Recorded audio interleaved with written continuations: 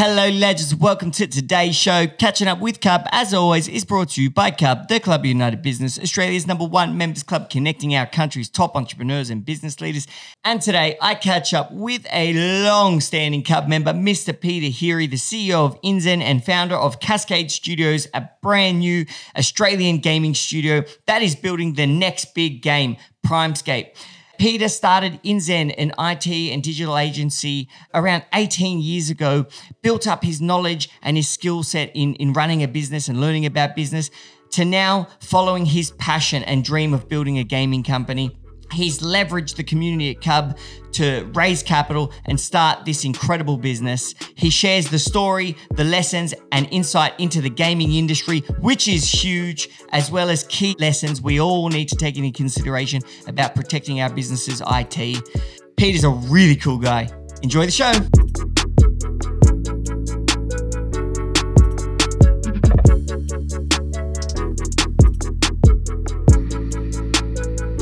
And boom, we're live. Welcome. G'day, mate. Mate, how long have you been a member now? I have been a member of Cub since 2016. It is a very I'm going to speak French because I'm about to go to France, but it is a très long time to be a member. It's been great.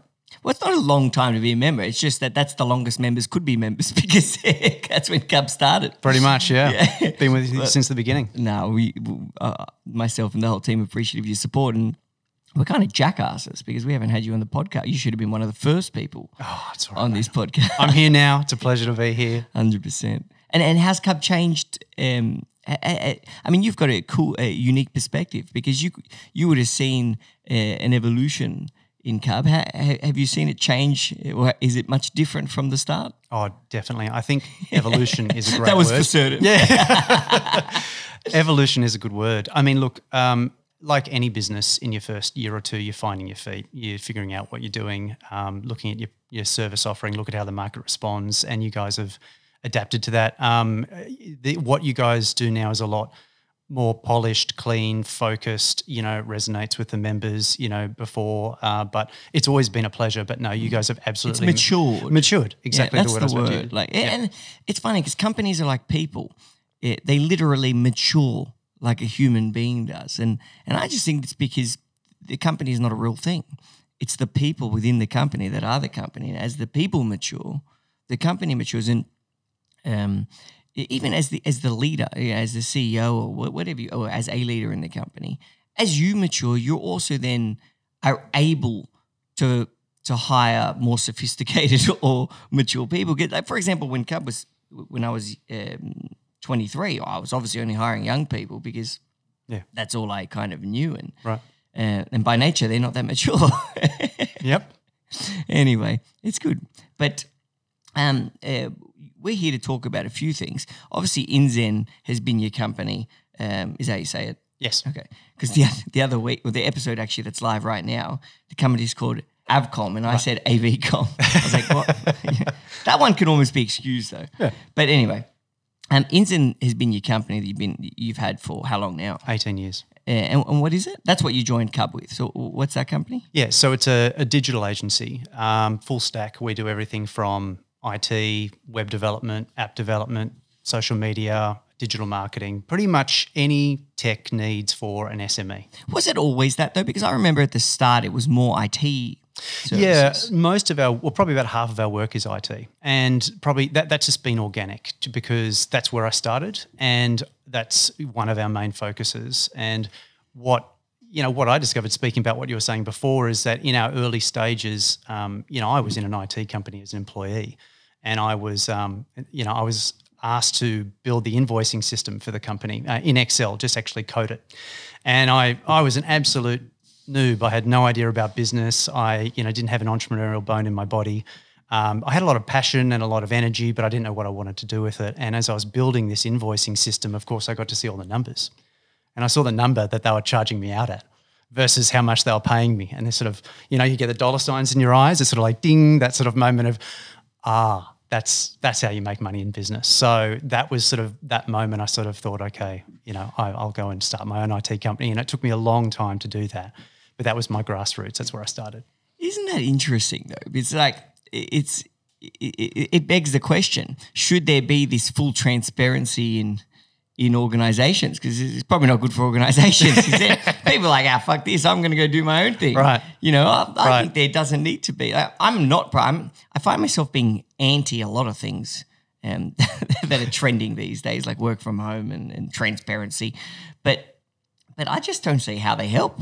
I really don't. I don't see how they help business. But so you literally were like, hey, look how much they're making from me. I could make that myself. Exactly. I mean, I knew this was an established business, and I knew obviously they had the clients. I didn't obviously have any clients, and that was it took me probably a year and a half for me to finally pull the trigger on this, because I was scared. I was like, what am I doing? I'm giving up a salary to go off on my own. It's that, you've talked on the podcast many times before, and we've talked personally about one of the hardest things to do is to start. Yeah.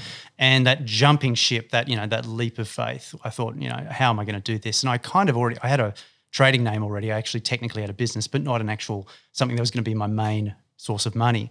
And I remember, shaking like a leaf, going to the Department of Fair Trading and, choosing a business name. And, even just that was tough for me. It's like, I've got to fork out this money and fork out that money. And I was really lucky, because I remember in the last month before I was going to leave, I was going to be very honourable and very clean and just start afresh. And, I remember a client asking me, in a month we're going to be doing this. And I said, look, I'm not actually going to be here. And they said, why not? I said, look, I'm actually just going to go and do my own thing. And they said, we'll come with you. And I said, I wasn't expecting that. And then I got several of them, and to my surprise and kind of horror, but, also happiness, a few clients just came along, and I ended up asking them, well, why did you decide to leave an established company, your established supplier, who was also, by the way, owned by a friend of mine, one of my oldest friends, so it was a bit delicate. And they said, because, you know how to talk to us, we trust you, you seem to be able to, talk to us in a way where we understand our own IT systems, while before we haven't had that experience. So I learned, to answer your question, one of the key things about IT and anything technical is people have got to understand, they've got to get it. Like, if you're an expert in a field, you've got to be able to talk to them in a way where they can feel comfortable and you can actually just have a chat about it. So IT has been a mainstay of my business since then. I actually think the bigger lesson there is that people do business with people, and that is something that all businesses need to be like. You need to. I mean, we take it into heavy consideration at Cub just because of the nature of our business. But any of your service people, client relationship managers, salespeople, anyone that is very client, any business that has people that very client-facing and regularly in touch to provide value, yes, you really need to have measures or systems in place that prevent like that situation from happening to you. Yeah. And like I can't really probably very well eloquently explain what they should be and how they should be, but like, but a few ideas like maybe that I'm thinking of, or that is that the boss does have at least one or two big contacts with each client every year, like the boss, not just their account manager or relationship manager. I actually don't know, but it's definitely something that businesses need to do, because otherwise that can happen. Someone leaves and then there goes all their clients. Well, usually in my experience, that's done in a restraint clause in an employment contract. And the funny thing about that is, because I actually have some employment law clients, and restraint clauses get challenged all the time, especially in big corporate levels where you've got a very, high level guy or girl or woman, and they decide to leave.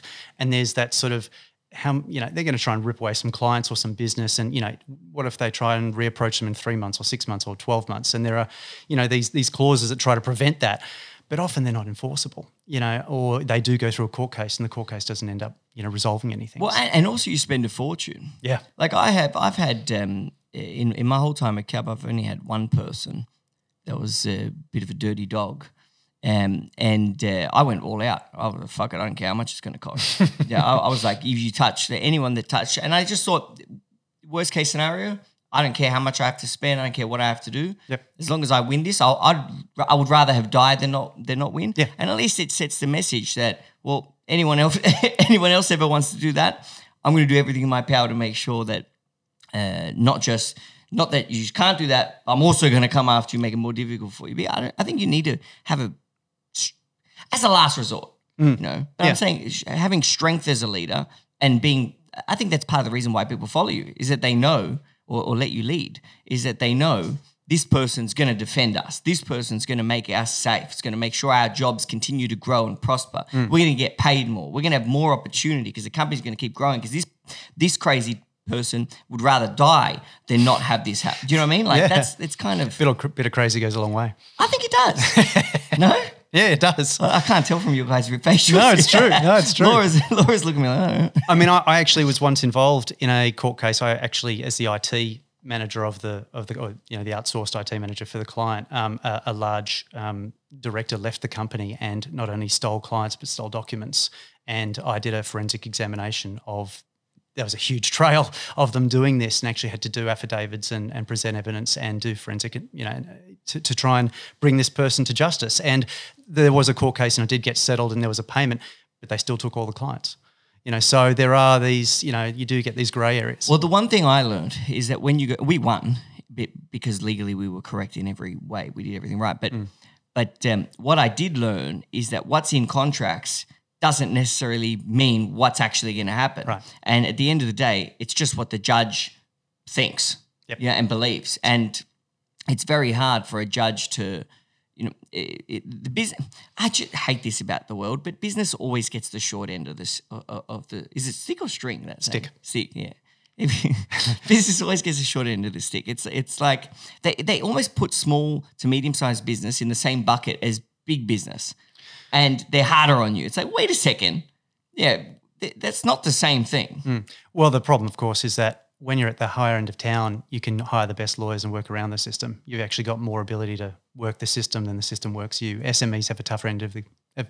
Yeah, well, because it's expensive. I mean, we did. I'll give a shout out to our lawyers because they're fantastic. We use Paul Miller from Deutsch Miller, which is a fantastic legal firm in the city, also a member of CUB. Yeah. Do you know Paul? Well, I introduced him to CUB.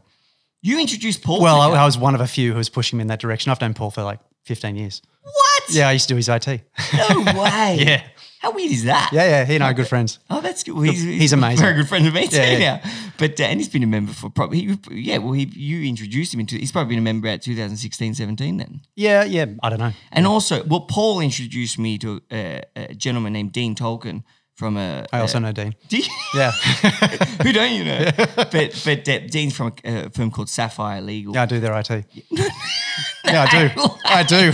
That's awesome. Well, anyway, they're both legends. So if you need legal things, go to those guys. But my point is, even when you have those contracts in place, they're tricky things. You really do need the best lawyers to write in-depth contracts because that was a problem I had at the start. I had the contracts written by not the big dog lawyers. Yeah. And then when I realized I had a kind of breach and I realized, shit, these things aren't going to hold, I had all the contracts redone. So I think it's probably important for businesses as your company grows and matures, you have more capital, you got to get your business maturing is not just the people, it's the contracts, it's the systems, that's a really important point. Yeah, legals are important. And tell me about this. So, I mean, I wanted to mention InZen because that's been around for 18 years, you said. How long? Yep, 18, yep.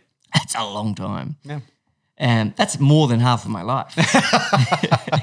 But out of curiosity, because I do want to get onto the gaming, your gaming company, but out of curiosity, how long did it take you until you felt that InZen had matured? It was stable as a business. It wasn't like, oh, it's gonna slip from my hands. No. It was producing income and it was stable. That's a great question. Look, I started up. I was going to start my own IT company. An old mate of mine, a schoolmate called Luke, came along and we had beers at a pub and in an afternoon decided to join forces, and we brought on board a developer and we decided to write our own software. And that was back in the day when you could write what is still called a content management system, a CMS, which is like WordPress or like a web development tool for users. And back then that was very new. And we knew we could make money there, but we ended up getting a team, and Luke and I didn't pay ourselves for a year and a half. And then we paid ourselves a grand salary of 40 grand. We thought that was really exciting. We lived together. We were in each other's pockets 24/7. It took probably 3 years before we got to the point where the business was sort of humming at some point and we were actually making real sales. Because especially when you're selling software, you're trying to make your first client, and they say, well, what clients do you have? None. So then you've got to make special deals, you've got to give away for free. And, it was tough until we had about half a dozen clients on. We couldn't actually get a real client. But then once you were able to say we had this law firm and that law firm, and you started to get a bit of kudos, you could start charging. And back then you could charge $350 a month for this hosting software, which now you can't do. But look, I ended up buying him out. We were living together. We were supposed to be two bachelors going around on the town and having a great time. Well, this was 18 years ago, so I was 12. No, I was 20. Gosh, I would have been 25 or something at that time. Yeah, so. And the world was our oyster, and of course, one of the very first nights we went out on the town, he found his now wife. So that ended that very quickly, and she ended up moving in with us, and we had a great time. But look, it was struggle street for a good 3-4 years. It was tough, and we had a number of times we sat down and said, look, are we going to make this? Is this going to work? Because you're paying people to make a product that you haven't made any money from. It's just loss and loss and loss. But then eventually we got there. They ended up moving back to the States or Canada, and I bought them out. But probably about, I would say, year 5, year 6, it actually turned into a real business. Yeah, actually, interesting point you just said there is anyone that is starting a new business. I mean, I think what you did's brilliant. Which is, and also Cub did that too, which is go find great ideal clients, provide them services for free so you can say that they're your clients, and then go get others. It's such an easy, low-cost way to just get started. Yeah. I think it's a great system to do it.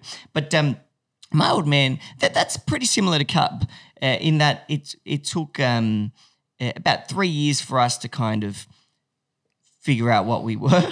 Yeah. And then my old man, what I was about to say, my old man always said that you don't become a real business until you're about between 7 to 10 years. Until that point, you figure you're not there. I agree. And I reckon that's about accurate because most members I'll speak to say that too. They say, but it was years. Some people say year 10, took year 10. For Cub, right now, are we fantastic at what we do? Yeah, of course. But because we've gotten so much better at doing what we do, I'm also now able to see how much better we could be. Yes. And so you realize you start seeing things in more detail. I don't know how to describe it, but the way I've described it before is like at the start, this is actually relevant because you started a gaming company. So at the start, you've got a huge remote with all these buttons, and you're trying to control the business. And every year, the remote gets smaller with less buttons, and it's like you have a better grip on the remote until eventually, I don't know, you got an iPhone or something. You do. So that's how. Like right now, I can feel Cub's remote is small, but I can see how we can make it smaller and easier to control the company and pull the levers. So, 100%. I mean, it's just about clocking up to 10,000 hours, until you're truly proficient with the business that you're running. Yeah. What's that book, Malcolm? Yeah, Gladwell? Malcolm Gladwell. That's right. Outliers. Outliers. Yeah. Until you've clocked up your 10,000 hours, you're just still finding your way, and you're still figuring out your product market fit. Your best fit with the market. The market will be responding, but you're like, oh, maybe I need more of this or less of that. And that's what you've been doing for 7 years. And you had COVID. Yeah. COVID. So we did a survey to the members. We asked them, do they like work from home? Has work from home impacted culture? What else did we ask? Are they hiring? Are they currently having staffing issues? And one of them was, did COVID have a long-term benefit to your business? I can't remember the exact stat, but anyway, it was a large percent of members, majority of members said that COVID had a long-term benefit. Isn't that interesting? To their, yeah. But I think it's more so the mindset of the people saying that. It's the mindset of the business owners turning negatives into positives and learning from things and then feeling stronger themselves. And I actually think it's more representative of their mind rather than their business itself. You're probably right. Yeah, I think you have to be adaptive to be a business owner. And I mean, I don't know what the exact stat is, but 80% of SMEs die in the first 2 years. I was noticing just even in the local area, you see businesses come and go every 6 months, like retail especially. It's tough. Business is tough. And until you, through that first phase, however long that phase is, you're just treading water, trying to figure out what you're doing. You're in Potts. Are you in Potts Point? Elizabeth Bay, yeah. Yeah. Well, I mean, same as me.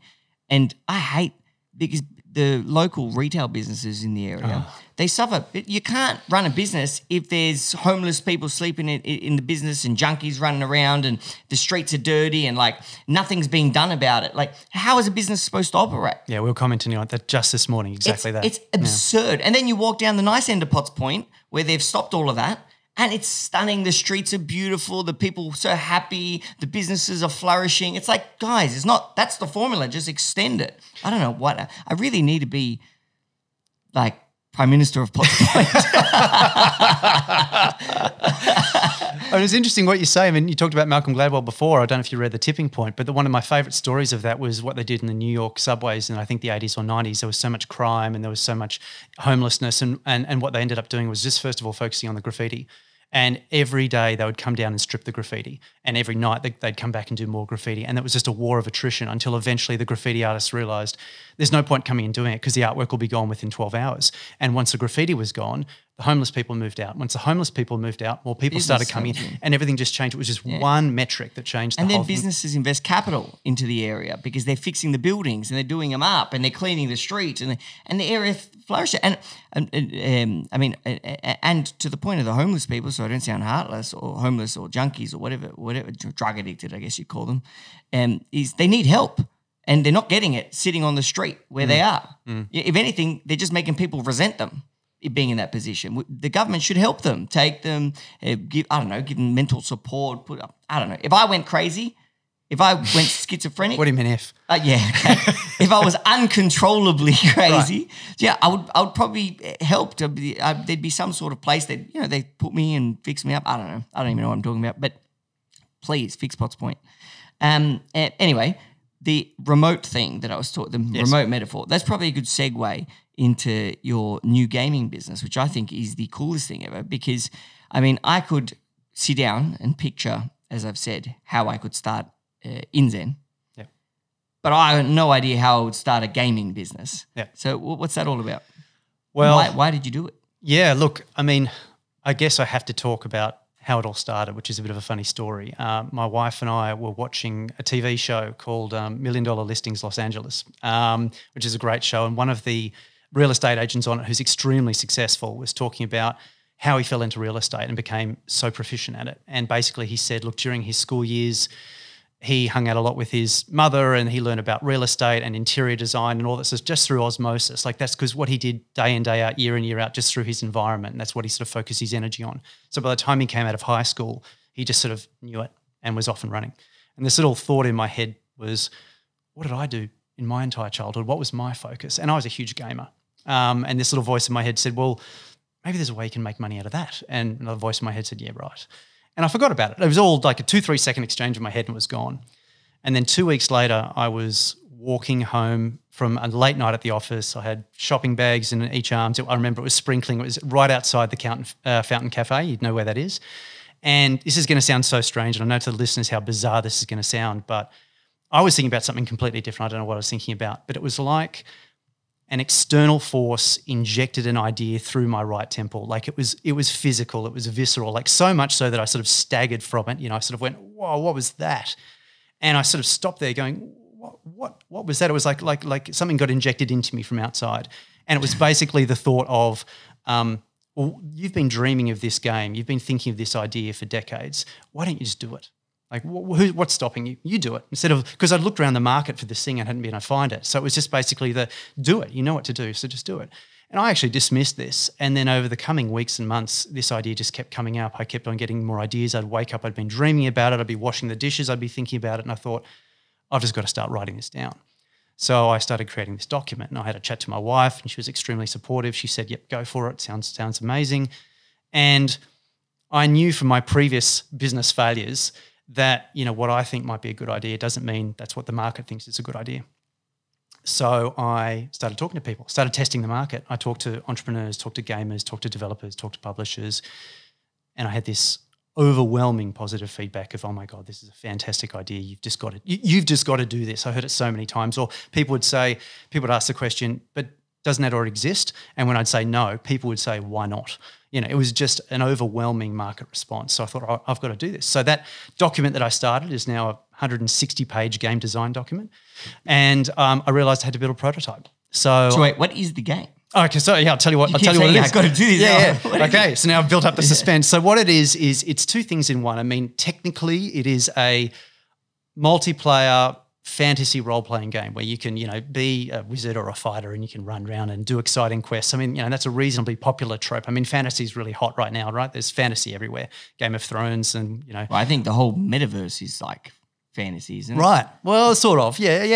Basically, I don't like my real life, so I'm going to go in digital world. Yeah, effectively, yeah. That's actually what I reckon.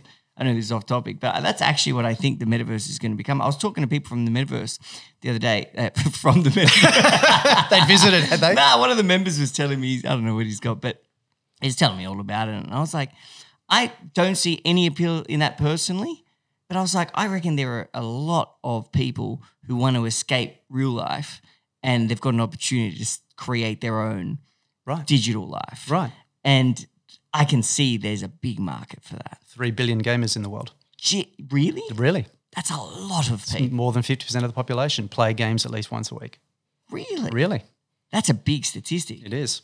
Anyway, continue. So apart from this so it's got two things to it. Apart from being this amazing game with all these sort of really cool features that I want to throw in that sort of don't exist in games that I've seen so far, the real USP of it is that I want to give the community the ability to really quickly and easily create beautiful game worlds of their own. And this sort of talks to what you were talking about. So there are obviously, behemoths in the market like Minecraft or Roblox. But if you actually look at what exists in the market at the moment, most of the offerings, or pretty much all of the offerings, are either slow or difficult or what I would gently call over-stylized. Like if you look at Minecraft, it doesn't look anything like real world. It's, cubic.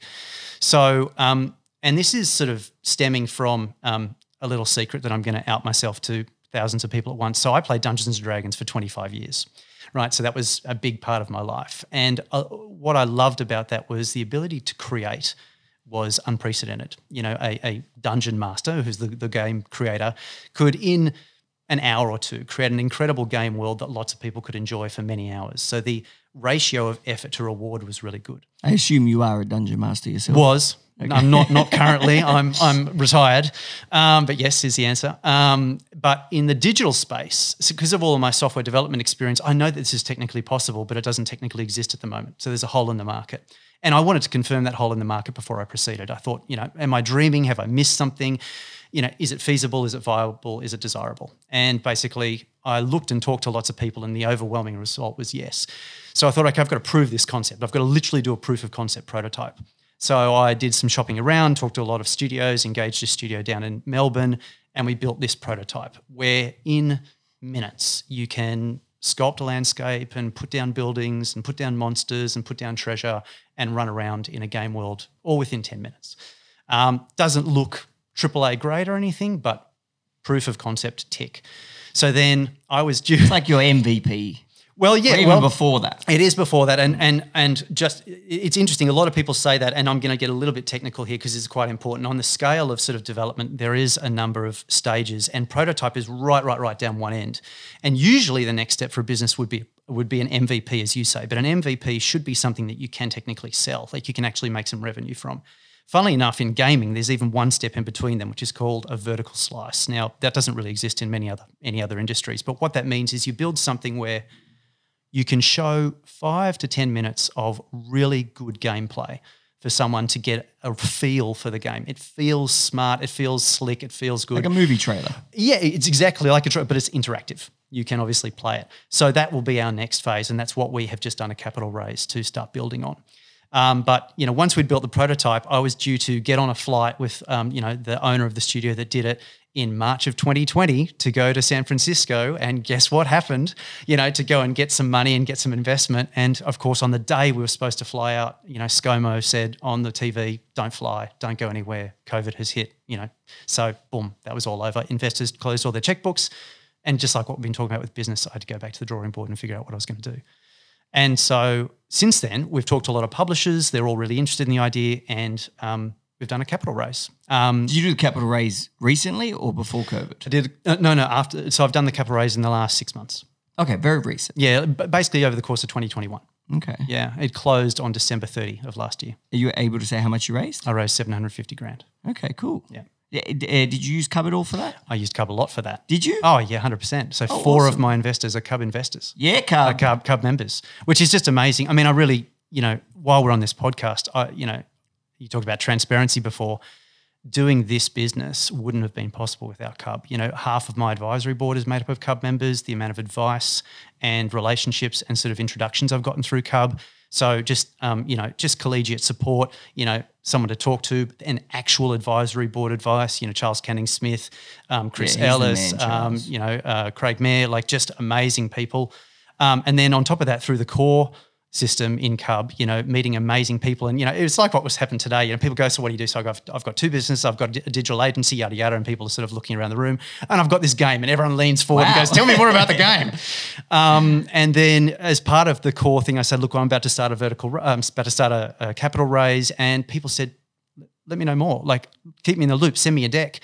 And, almost half of the investors are Cub members. That's really cool. Yeah. So thank you for the network. Thank you to Cub. No, please. That's not at all. Well, all our job is to get the right people in the same room with a shared culture. And anything that happens from us is not Cub. From that is not Cub. That's the members being the members. Our job is we can't take credit for that, although it would be nice to.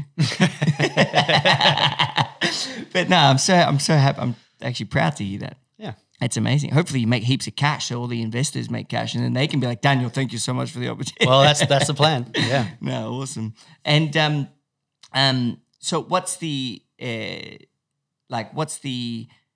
ambition for the game?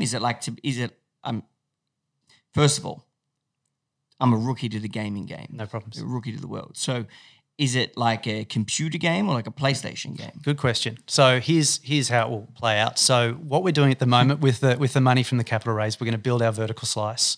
Then we go to publishers or even investors and go, look at what we've got. Don't you think this is amazing? Here's going to be the full build, chip in, and then we build the full game. When we release the full game, it will be available on PC, PlayStation, and Xbox. So you could. Oh, that's awesome. Oh yeah. So how does that work? So you're the game owner and they license it from you, or? Yeah. So, what we do is we build it for multiple platforms. So you sort of build it for PC, if you like. Kind of like if you're building an app for iOS, Android, web. Exactly. Same thing? Yeah, exactly. So then you build it for different platforms and then you release on those platforms simultaneously. And what we're doing is we're building something called crossplay, which means you could be on a PlayStation, playing someone on a PC, playing someone on an Xbox. Like you don't all have to be on the same machine. That's fine. We'll be doing mobile later down the track maybe, but for the moment, those are the three main ones. And then, to your point, hopefully make literally millions of sales and, make money for everyone and keep going. We've got a 10, 15-year plan ahead of us. Yeah, and it's not even about making money. I mean, that's always amazing, but think about how much, serious question, how do you think gaming positively impacts society, kids' lives? How did Dungeons and Dragons help you? Yeah, look, that's a really good question. And there's been actually quite a number of studies on this because there's, to talk to the other side first, there's obviously the worry about the negative impact games can have on kids. And I think that's something that's real. I think that's something we've got, back in my day, I was out riding a bike, hitting sticks against a tree, and then maybe 1 or 2 hours a week I play a computer game. While now people have got games in their pockets, they everywhere they go. So I understand the concern. And I think that's just a family parenting thing that you've got to work out.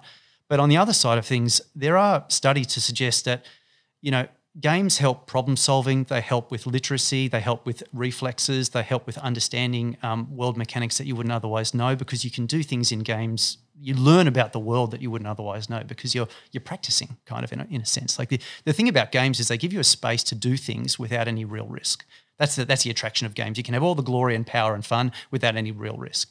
That's a cool way to put it. Yeah. So and with Dungeons and Dragons, that's a very much. I was 40 years ahead of the curve here, Daniel. Dungeons & Dragons is now the most popular it's been in 40 years since it's launched in 1977. Oh, yeah, it's gone massive. So Stranger Things, I don't know if you know about that on Netflix. It's a huge fantasy show. Yeah, I haven't watched. Laura watches it. Yeah, I could see you nodding. I figured you might have been a bit of a fantasy head. I don't watch it. It looks too scary for me. I probably won't sleep for a week. It is a bit scary. Critical Role, Game of Thrones, Lord of the Rings, Harry Potter. Fantasy's hot. Vampires and werewolves are everywhere. Back in the 80s, it was very much a corner case niche, thing that you'd be, the nerds playing Dungeons and Dragons, and fair enough. Like I get it, but the reason it has lasted 45 years and it is the godfather of everything fantasy is because it was a unique game, a unique mechanic where it was creativity unleashed. You could be interactive in a space. Like if people liked watching any of those movies like Marvel or Game of Thrones or anything, imagine that, but you're in it. You are the hero. You know, there's nothing like having half a dozen of your mates around the corner, you've had a few beers, and the dungeon master says to you, oh, the big troll runs through the door, and he turns to you, what do you do? And everyone looks at you and the pressure's on you. It's stressful, but in a fun way. And it's, you know, you roll dice and you have a laugh, and it's a very fun, interactive, social game. And the reason it's still here is because they just got it right, you know, and people have a lot of fun. And so you think that it helps people. So I understand you're saying it helps people have better thinking skills and things. But in terms of why people love it, do you think it's a sense of accomplishment in that, you know, they pass a level or they increase and that gives them a dopamine hit of, okay, I've accomplished something? Oh, or 100%. I mean, it's also just it's kind of what I was saying before. It's fun without the risk. It's you get to break free of the constraints of mundane life. I mean, you know, we live pretty exciting lives, but sometimes life can be a bit of drudgery. Sometimes it can be boring. Games, whatever kind of a game it is, whether it's a board game or whatever, it's an opportunity to escape from that, get your dopamine hits, have some fun, have some agency, have some power, and, you know, then finish up and go back to life. It's entertainment. It's an escape. It's entertainment. I mean, entertainment it can be valuable in heaps of ways. It gives you more confidence. It can inspire you. It can, you know, give you a break from the day to help you relax and things. So exactly. So I mean, if you abuse alcohol, it's going to screw you as well. But you know, it can be fun and it can be good in moderation. Well, it's interesting what you say, because the gaming market is now bigger than movies. It's bigger than music. It's bigger than TV shows. It's bigger than any of those two industries put together. And I fully believe. Oh, it's obviously true, but I agree and believe it, because movies is I actually thought the movie cinemas were shut the other day. I didn't even know you could go to the movie cinemas anymore. I didn't even know it was a thing. I can't imagine why people would go. You can get TV screens as big in your house anyway, and they're not even that expensive anymore. Yeah, it's true. Yeah. And it comes straight out of Netflix. Are movies coming out straight away now? Or? No, I think they're moving much more back to cinemas only for a while. Oh, they are? Yeah, very much so. Like, for instance, you can't, like, Top Gun's gone bananas, Top Gun Maverick, the new one. Fully bananas. But you can't stream it. So, you know, that's the kind of movie that would almost draw me to the cinema. And certain movies are just better on the big screen, I think, you know, no matter how big your TV screen is. Yeah, and it's the experience of going there, getting the popcorn, the smell. Like it's the experience of the movie. Exactly. But I still think people go convenience over experience any day of the week. And I reckon that if they had the choice, they would watch that from home. It's hard to beat unlimited stuff for $15 a month. And why do you think gaming has gone up while movies and things have gone down? Just because gaming has actually improved? Oh, yeah, there's a number of factors. I mean, gaming was already trending at about 7% CAGR, compound annual growth rate, before COVID. Since COVID, it's now 12.5%, because people are at home and they want to do something. And gaming is something you can do with your friends at home that's interactive and social. You know, there was a huge increase of social games like Among Us, and games where it was there was a thing of, you know, come for the game, but stay for the social, stay for the party, because people just wanted to connect. I bought a Nintendo when COVID hit. Bang, Nintendo, latest Super Smash Brothers, right, and Mario Kart. That's pretty social. Amazing. They're great fun. Oh, fantastic games. Yeah. So I think gaming has really exploded in the last few years, and it's tapered off a little bit, but still growing very steadily. And I think, to your point, the caliber and the sort of the quality of gameplay these days is so extraordinary that it offers something that you can't find in any other space. Wait, you didn't say the name of your game. Oh, it's called Primescape. Oh, that's a pretty sick name too. Yeah. Yeah, thanks. I like that. Yeah. Awesome. I think that story just kind of shows people that, hey, you can start a gaming company.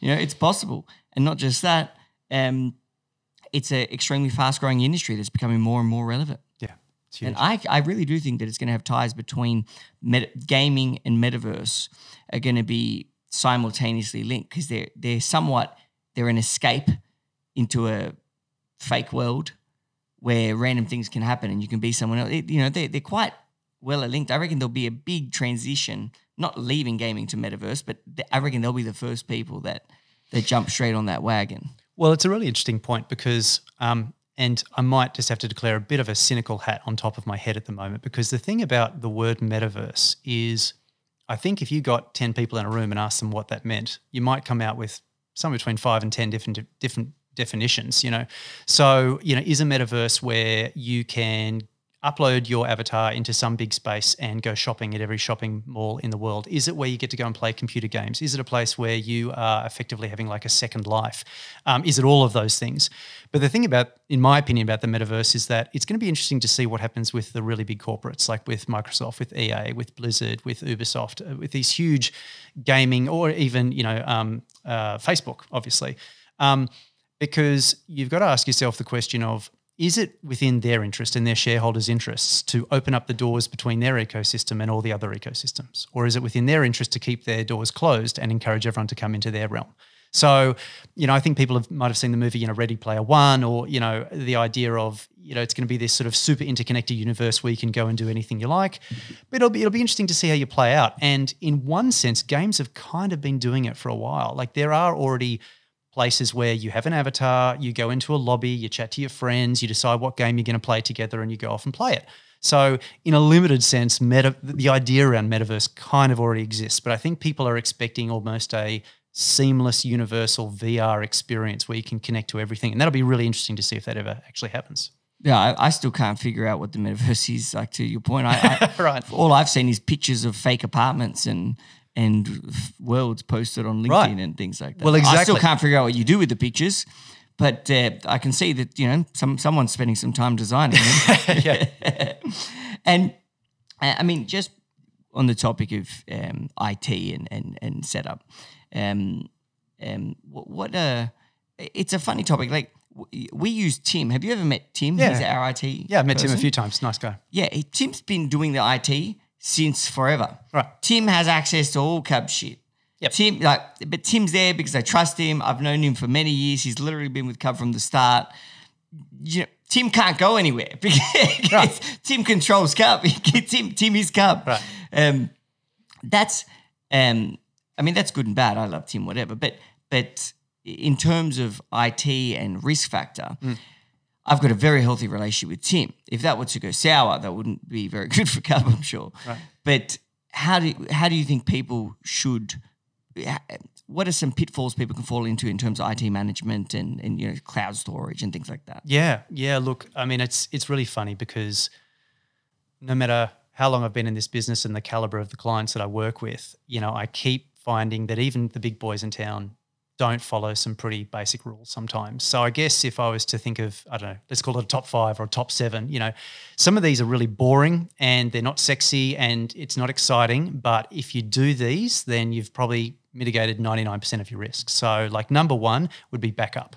Like, back your stuff up, please. Back it up from wherever it is, back it up to a different environment. What I mean by that, if it's in Microsoft, back it up somewhere else. If it's in Google, back it up somewhere else. What's the example of somewhere else? Well, you could back it up from Google to OneDrive, or from Microsoft to a third party. There are lots of third party backup solutions that is their sole reason for being. It's like, we will back up from the big boys to us, so that no matter what happens, if something happens to them, you can still access your data and access it quickly. And what does backup mean? Like, for example, I wouldn't know if my shit's backed up. Right, exactly. Point and case. So what would happen? I mean, I don't know where your data is stored, whether it's local or online or whatever, but if there was a catastrophe and all that data got corrupted or lost, could your business survive? Oh, it would suck. Right, it'd be a major impact, right? But you could mitigate that risk probably for between $10 and $100 a month. But you're not doing it, and I'm not having a go. This is just common. This is what I'm saying. Very well. We're going to shout out to Tim. He may well be doing he may well be doing it. He may well have all this covered, right? I'm sure he does. But there are so many businesses that, I've seen, people go white in the face because there's been an issue, or even if it's just losing one file. They go, I accidentally deleted this file. Can you get it back? Okay, well, where's your backup? Oh, we don't have one. Okay. Let's go reach into that cloud. So I'll just pluck it out of my pocket. Yeah. So, number 1, back everything up and back it up to an external party, and also test restore it every now and then. And what that means is once or twice a year, just test restoring a new file to make sure the restore mechanism actually works, because a backup's useless unless you can restore it, and restore it quickly, because often when you need something, you need it quick. It doesn't matter if you can restore it in a week, that's no good. You need to restore it now. So that's the first one. Second one is passwords. Oh my goodness. People, please do proper passwords, like complex passwords. Don't use the same passwords for everything. Don't use the same password as your bank. Don't, rotate them every few months.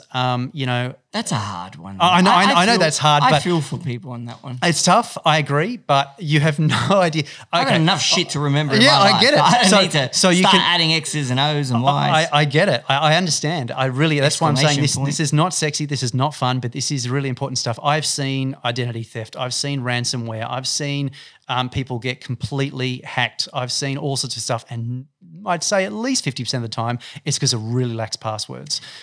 And just because people are doing password one or the name of their kids or their postcode or whatever, it's super guessable. Come on, genius, put a bit more effort than that. But the most important thing is the way to think about it is these days you got 100 accounts on the web, right? You've got from eBay to Amazon to your shopping to just normal websites to whatever. And if you're using the same password for most of them, if any one of them gets hacked, you're gone. They've got the password for all of them. And that's what hackers do. These are organized groups now, and they have lists. And as soon as they harvest a bunch of emails and passwords, they're going to hit all the big websites with that password combination. And if they get in, they get more access. Oh, there's their date of birth. Oh, there's their credit card. And they'll just slowly grow a profile for you. And before you know it, they've taken over your Gmail, they've taken over your Outlook, and then they've locked you out of your own accounts. You know what's the latest thing that happens? Instagram hacking. Right. I had my brother-in-law's cousin.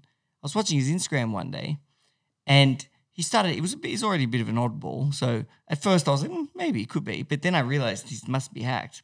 He started posting all these things about cryptocurrency and I've made a fortune and this and that. And then it got obsessive. There was a Rolls Royce and, they speak to this lady. She's the one that advised me. And I was like, oh, wow, that's scary. And that's happened to a lot of people that I follow on Instagram.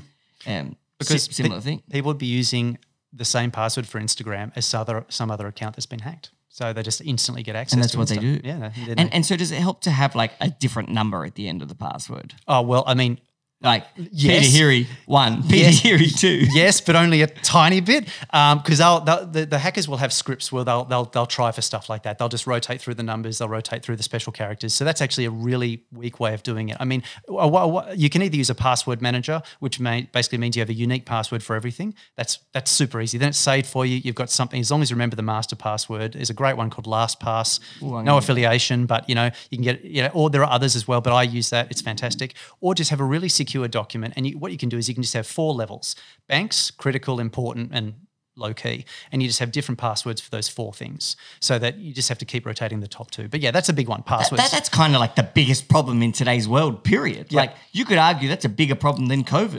And Ukraine, you really could, because if your passwords get out, the whole world's passwords get out. It's chaos. Right. It's basically war. Yep. And it just takes a little bit of effort. I know it's not fun. It takes a little bit of effort and you solved it. Or the other thing is multi-factor authentication. But you'll be happy you did it. You'll be happy you did it when the person next to you gets hacked, That's not right. you. It basically makes, between this and multi-factor authentication or 2-factor authentication, that basically makes you hack-proof. When you have to, do your phone to. Yeah, I love that. I have that on all my devices for absolutely everything. Well, that's perfect. That basically makes you pretty much hack-proof, because even if they do get your passwords, they can't get into your account. Yeah.